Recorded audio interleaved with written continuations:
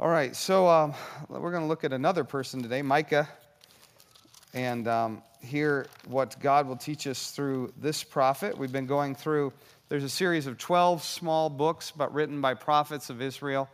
And last week we looked at Jonah, and this week we're going to look at Micah. We're going to read several passages from Micah before we look at it, and before I kind of try to summarize what this book is all about. So let's listen, and I'm just going to start with Micah chapter 1, verses 1 through 5, and then we'll be going through the book. The word of the Lord came to Micah of Moresheth during the reigns of Jotham, Ahaz, and Hezekiah, kings of Judah. The vision he saw concerning Samaria and Jerusalem.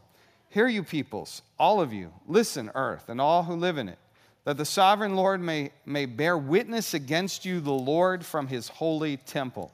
Look, the Lord is coming from his dwelling place. He comes down and treads on the heights of the earth.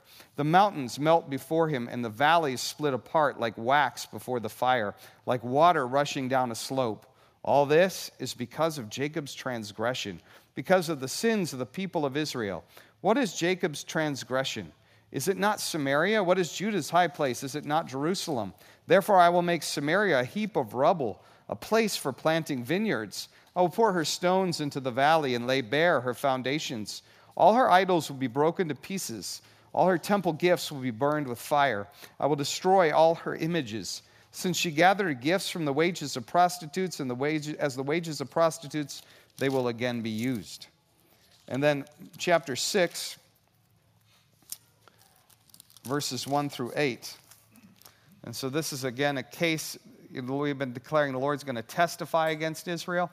This is part of his case against Israel. He says, listen to what the Lord says. Stand up, plead my case before the mountains. Let the hills hear what you have to say. Hear, you mountains, the Lord's accusation. Listen, you everlasting foundations of the earth, for the Lord has a case against his people. He is lodging a charge against Israel. My people, what have I done to you? How have I burdened you? Answer me. I brought you up out of Egypt and redeemed you from the land of slavery. I sent Moses to lead you, also Aaron and Miriam. My people, remember what Balak, king of Moab, plotted and what Balaam, son of Beor, answered. Remember your journey from Shittim to Gilgal, that you may know the righteous acts of the Lord. With what shall I come before the Lord and bow down before the exalted God? Shall I come before him with burnt offerings, with calves a year old? Will the Lord be pleased with thousands of rams, with 10,000 rivers of olive oil? Shall I offer my firstborn for my transgression, the fruit of my body for the sin of my soul? He has shown you, O mortal, what is good. And what does the Lord require of you? To act justly and to love mercy and to walk humbly with your God. And then chapter 7 and verse 18. So this is how Micah concludes, and we're actually going to go back to chapter 4. Who is a God like you, who pardons sin and forgives the transgression of the remnant of his inheritance? You do not stay angry forever, but delight to show mercy. You will again have compassion on us. You will tread our sins underfoot and hurl all our iniquities into the depths of the sea.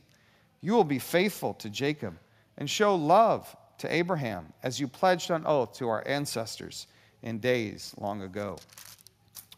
And then Micah chapter 4, 1 through 5. In the last days, the mountain of the Lord's temple will be established as the highest of the mountains. It will be exalted above the hills, and peoples will stream to it. Many nations will come and say, come, let us go up to the mountain of the Lord, to the temple of the God of Jacob. He will teach us his ways, so that we may walk in his paths. The law will go out from Zion, the word of the Lord from Jerusalem. He will judge between many peoples, and will settle disputes for strong nations far and wide. They will beat their swords into plowshares, and their spears into pruning hooks. Nation will not take up sword against nation, nor will they train for war anymore. Everyone will sit under their own vine and under their own fig tree, and no one will make them afraid. For the Lord Almighty has spoken. All the nations may walk in the name of their gods, but we will walk in the name of the Lord our God forever and ever. Let's pray. O Lord our God, even as you have spoken long ago through your prophet, we pray that you would speak through him today, that we might hear your words and see that there is no other God like our God, and that we might stand in wonder of you, even as Micah did. O Lord, so reveal yourself, show yourself in all your glory. We pray today in Jesus' name. Amen. You don't have to talk to people very long to find out that people are distressed about the nations, about the state of the world. And oftentimes those who are Christians wonder, why doesn't God do something about the nations? Why doesn't he take all these unjust situations and do something about it? And you can see that that's the sort of question that the people of Israel would often ask. They were often oppressed. They were often hurt by other nations. And they might say, why is all this going on? Why doesn't God do something about it?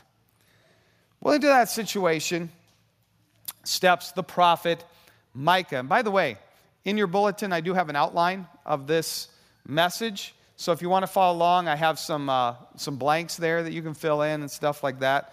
So that should be in there. It is in there, right? Okay. So this is my second week of doing it, so I just want to make sure we got that.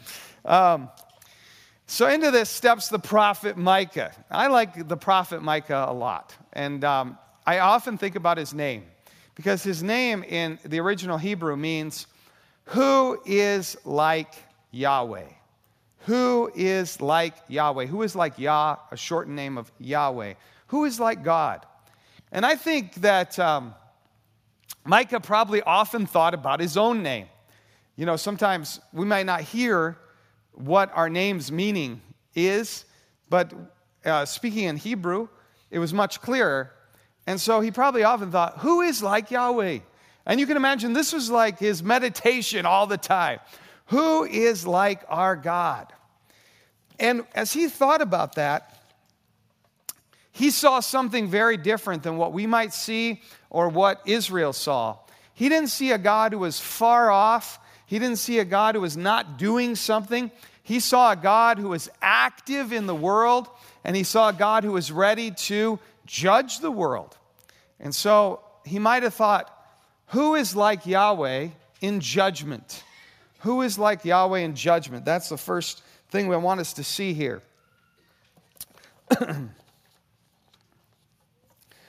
So Micah says, right at the beginning of his prophets, he wants to tell them what he is seeing about Yahweh. Hear you peoples, all of you, listen earth and all who live in it, that the sovereign Lord may bear witness against you, the Lord from his holy temple. He was not silent. The Lord was speaking. The Lord is judging. The Lord is evaluating the nations. And he's ready to speak from his throne room. The holy temple is like his throne room in heaven. And he's going to act. Look at what it says in verse 3. Look, the Lord is coming from his dwelling place. He comes down and treads on the heights of the earth. The mountains melt beneath him, and the valleys split apart like wax before the fire, like water rushing down the slopes. And so we can see that he saw God as very active in the things of the world. If we think about it, it's actually true. His judgments are in the earth. So as most of you know, I had the great pleasure to visit the nation of Egypt back in May. As I was thinking about this sermon, I was thinking about this giant, well, everywhere you go in Egypt, you'll see a statue, and 9 times out of 10, you'll ask, who's that statue? And it's Ramses. So, and it's like, there's 4 of them at Abu Simbel, giant statues seated. It's Ramses. So everywhere you go, it's Ramses. So in Memphis, Egypt, not Tennessee, they named that city after the one in Tennessee. Just kidding. The reverse. And there is a giant statue of Ramses the Great. Reigned 70 years. Did some amazing things. And at one time, this statue was upright. But there in the museum, the statue, he's lying on his back. And even if they wanted to stand it up, they couldn't, because the feet have been broken off. And to me, that was a reminder. It's like, no matter how great he is, the judgments of the Lord are in the earth. And the mighty fall. They're brought down. A lot of people say that Ramses was the god, or not the god, but he thought he was the Pharaoh of the Exodus. The Lord's judgments are in the earth. And so as Micah contemplated that, he would have said, who is like Yahweh in judgment? But the problem of God's judgment is this. What if God comes down and stands before us and evaluates us on the basis of what we have done, what we have thought, what we have said, not according to our standards, but according to his holy and righteous and perfect standards, according to his own holiness? Then the problem is going to be not just for the nations. We're going to find that there's a problem for us. Because we like to think we've done all right. We can compare ourselves to someone and find that we've done better in this area or that. But when we compare ourselves to the holy God, we find that we've fallen short in many ways. And that's what Israel was going to find. That's what he tells them in verse 5. He says, all this coming down is not because of the nations, but because of Jacob's transgression, because of the sins of the people of Israel. And then he says, what is Jacob's transgression? Isn't it not Samaria? What is Judah's high place? Is it not Jerusalem? Meaning, even the things they relied on as their most important, their religion, the things they brought to sacrifice to the Lord, because they had sinned against the Lord, these things were not going to help them. Even that which they relied on the most was not going to help them. And so the problem of God's judgment is that when we stand before God, we have to give a real account for all the things we've done, for not making ourselves what we should be, for often making ourselves something utterly different than what God would have us to be. And that's what you find in the Bible is that, yes, the Bible will touch at times on the sins of other people, but the Bible confronts the hearers and it speaks to their sin. If you look at what Jesus said in Matthew chapter 5, he doesn't say to the people of Israel, man, these Romans, they're terrible. Look at all the bad things that pagans do. Look at how they are against the family values of Israel. He doesn't go off on the sins of other people. If he had done so, they probably would have been like, yay, Jesus, we like this message. But instead, he spoke about the sins of his hearers, and he challenged what was going on in their hearts, what they had done, the ways they had excused themselves from their wrongdoing. And you can see that this is how it is throughout the Bible. There's a rather famous verse from Micah. There's several, but in Micah 6, verse 8, it says, he has shown you, O mortals, what is good. And what does the Lord require of you? To act justly and to love mercy and to walk humbly with your God. And people have taken that verse and they often treat it like it's good news. And they sing it. There's actually a kind of haunting worship song, like he has shown you, oh man, what is the good and what does the Lord require of you? So you can look it up if you want. And it's treated like, this is great. This is all the Lord requires of us, so we're okay. But if you read this verse in context, you'll see that he says this not to encourage them. He says this to condemn them. Because he says if this is the standard, it's not, in many ways, it's not like God is asking you something crazy, then we are all in trouble. That's what he's saying. Because, think about it. To act justly, have we shown concern for the people around us? Have we been as concerned for the good of others as we have for ourselves? Have we loved mercy?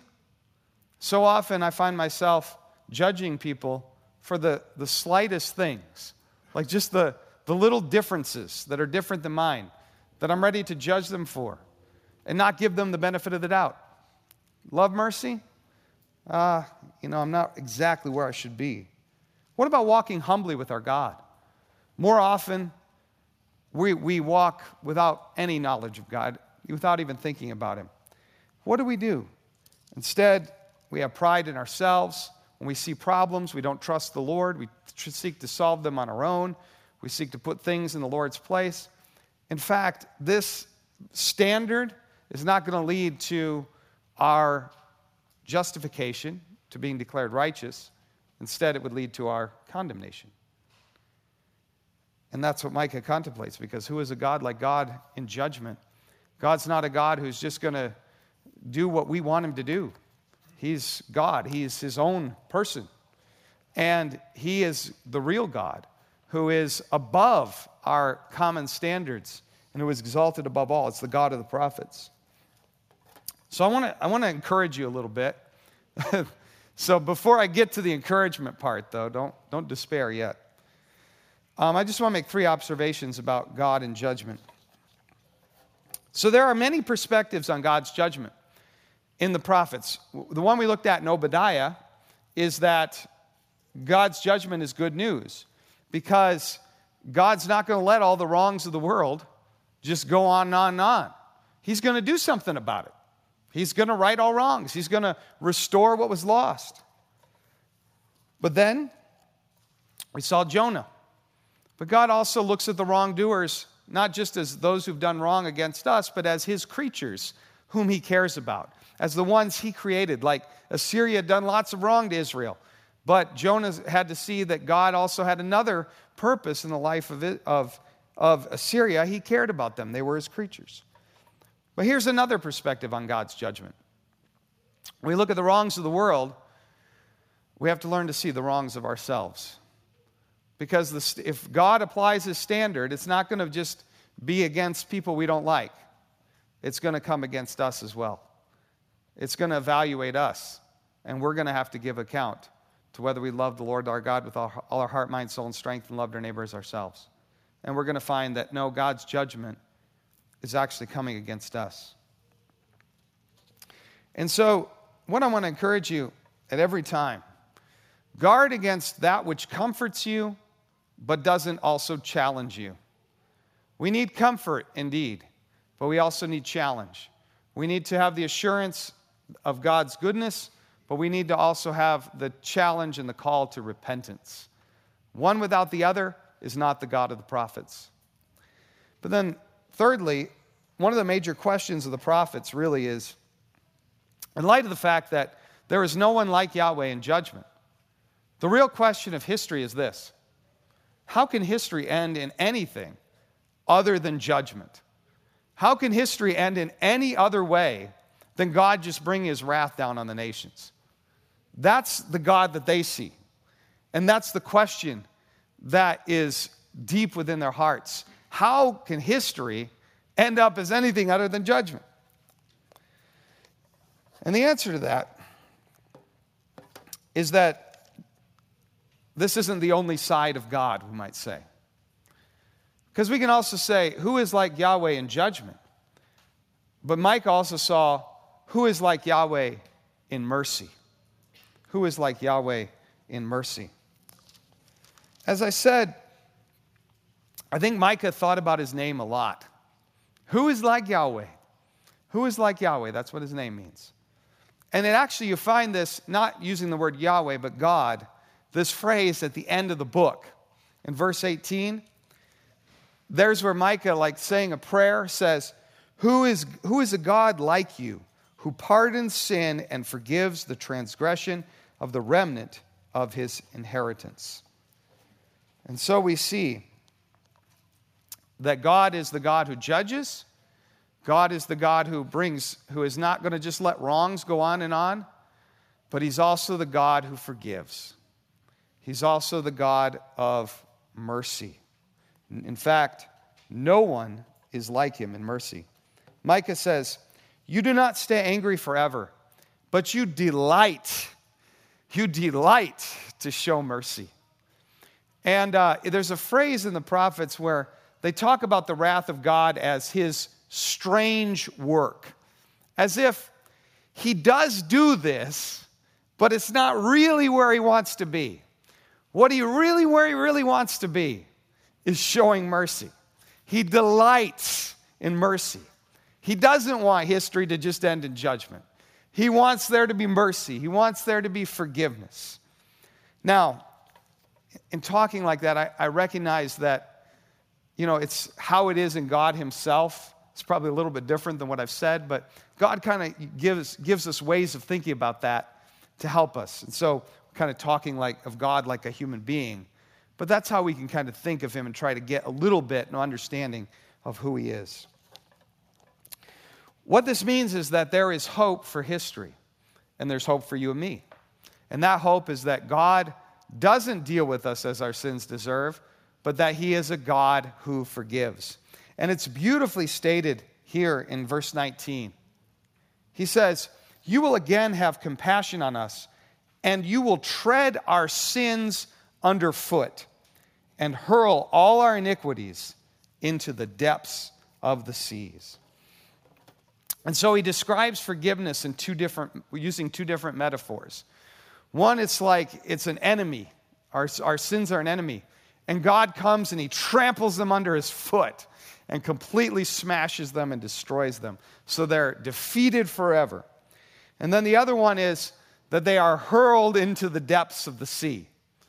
And though we might actually be able to get some things from the depths of the sea today with our technology, in that day it meant there's no way you're going to get it, right? In other words, it's gone. It's exactly what the psalmist says in Psalm 103. As far as the east is from the west, that's how far he has removed our transgressions for us. It's what the Apostle Paul says when he says, therefore, having been justified, declared righteous, we deserve condemnation. But instead, God declares us righteous so that we have peace with God through faith in Jesus Christ, through our Lord Jesus Christ. So what this prophet points to, and all the prophets we see, there's this tension. Here's the wrath of God coming, but God is also merciful. How do we bring them together? Well, all that lands on the cross, where the judgment of God is poured out when Jesus says, my God, why have you forsaken me? But there on the cross, because Jesus was forsaken, we don't ever have to be forsaken. Because he was condemned, we can be justified. Because he experienced the wrath of God, we can be forgiven. All that we need to do is accept that as a gift from God. And then we have the status of Jesus, having all our sins paid for, declared righteous in Jesus. That's what Micah is talking about. And so there is hope for history. There's hope for history in God's mercy. There's hope for history in God's forgiveness. But there's also hope for history in God's promises. Notice what he says in verse 20. You'll be faithful to Jacob and show love to Abraham as you pledged on oath to our ancestors in days long ago. And so he remembers there that, yes, there's the judgment of God coming. There's the word that if you sin, the wages of sin is death. But alongside of it is the promise that says, in you, Abraham, God speaking to Abraham, all the nations will be blessed. And so the promise comes alongside the curse, but the promise overcomes, and the blessing is poured out on the nations.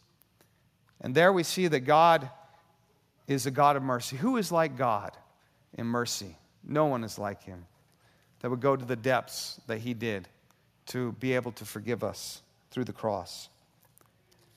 But God is not only a God who just shows mercy. He doesn't just show mercy and leave us there. God is also a God who restores. And so Micah must have thought, who is a God like Yahweh? Who is a God who restores? And that's what we want to see in Micah chapter 4. What Micah saw was that though the world was under God's wrath and judgment, worthy of condemnation, yet the day was going to come when the nations would not only be forgiven, but that they would be brought back to the Lord. And the question is, when does that occur? When are the nations brought back to God? Now, we have the answer in the minor prophets. The answer is that it is happening now. Because this isn't the only prophecy of the nations being restored. We already saw it in Amos chapter 9. We saw it in Joel chapter 2. And when do the apostles say that that was fulfilled or was beginning to be fulfilled? In their day. It's right now. It's happening. This is the day of the restoration of the kingdom of David, when the nations are brought under his banner and when the nations flow towards the kingdom of God. Now, some people might object, doesn't it say Jerusalem here? Well, you can see that Jerusalem is a picture of the heavenly Jerusalem. So if we go to the thing that is not just the picture, but the reality, then we have the substance of the promise. And that's what Hebrews 12 tells us. It says that we are now gathered actually at Mount Zion. Even though we're here in Sevierville, Tennessee, we're actually worshiping before the true Jerusalem, before the real temple. And God, as it were, brings us there along with all his people in a way, again, it's difficult to understand, but it is God's throne room before which we worship today. And so, but the heart of this is the encouragement that God restores. And he restores in three ways. We're going to look at this really quickly and then we're going to close. First of all, God restores worship. People tend to, first of all, not think about God very much, but it doesn't really work out, so we tend to put things in God's place. So we put, whether it's a false god like Zeus or something like that, or whether it's our families, our church, our work, or our kids, or whatever it may be, we tend to load them up with things that only belong to God. But when God does his work, he restores worship. Listen to what it says in verse 2 of chapter 4. Many nations will come and say, "Come, let us go up to the mountain of the Lord, to the temple of the God of Jacob. He will teach us his ways so that we may walk in his paths." So they want to go to the mountain of the Lord to worship him, to hear from him, and to learn about him so that they may live in light of who he is. But God does not only restore the relationship with himself. When God restores the relationship with himself, he also restores that relationship with other human beings. Listen to how Micah describes it in verse 3.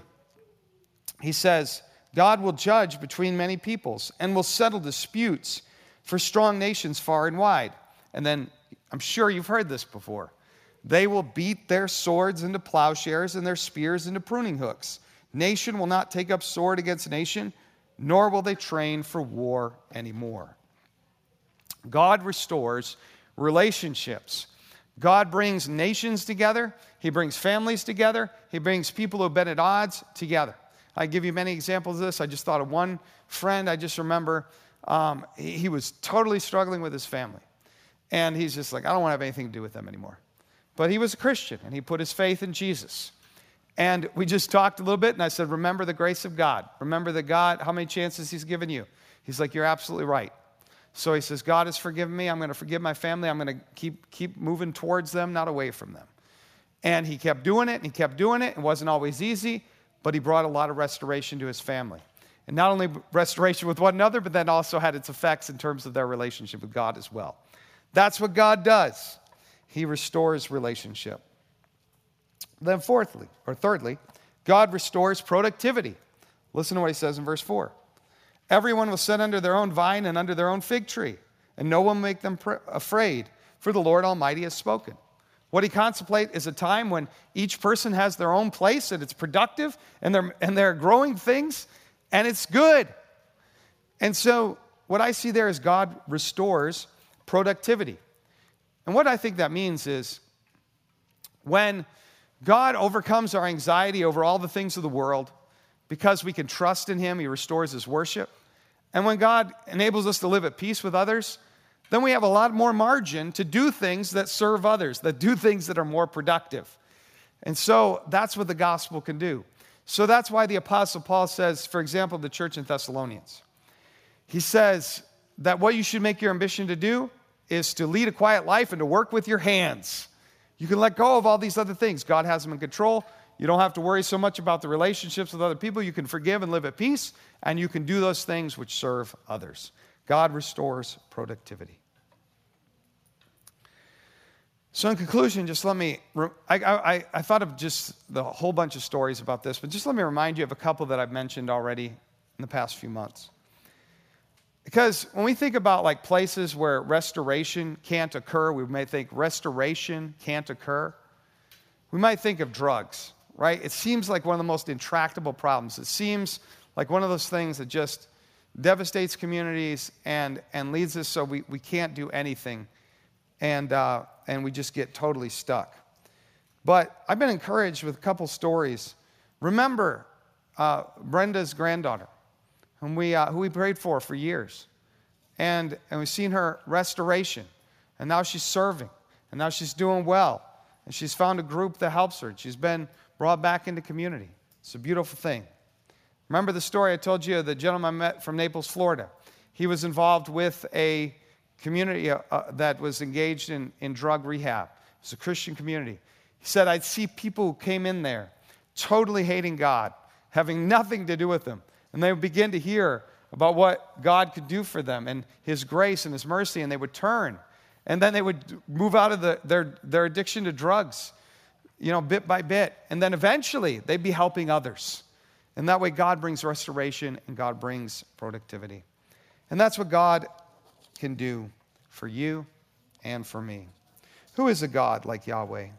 Mighty in power, wondrous in mercy, glorious in restoration. Amen.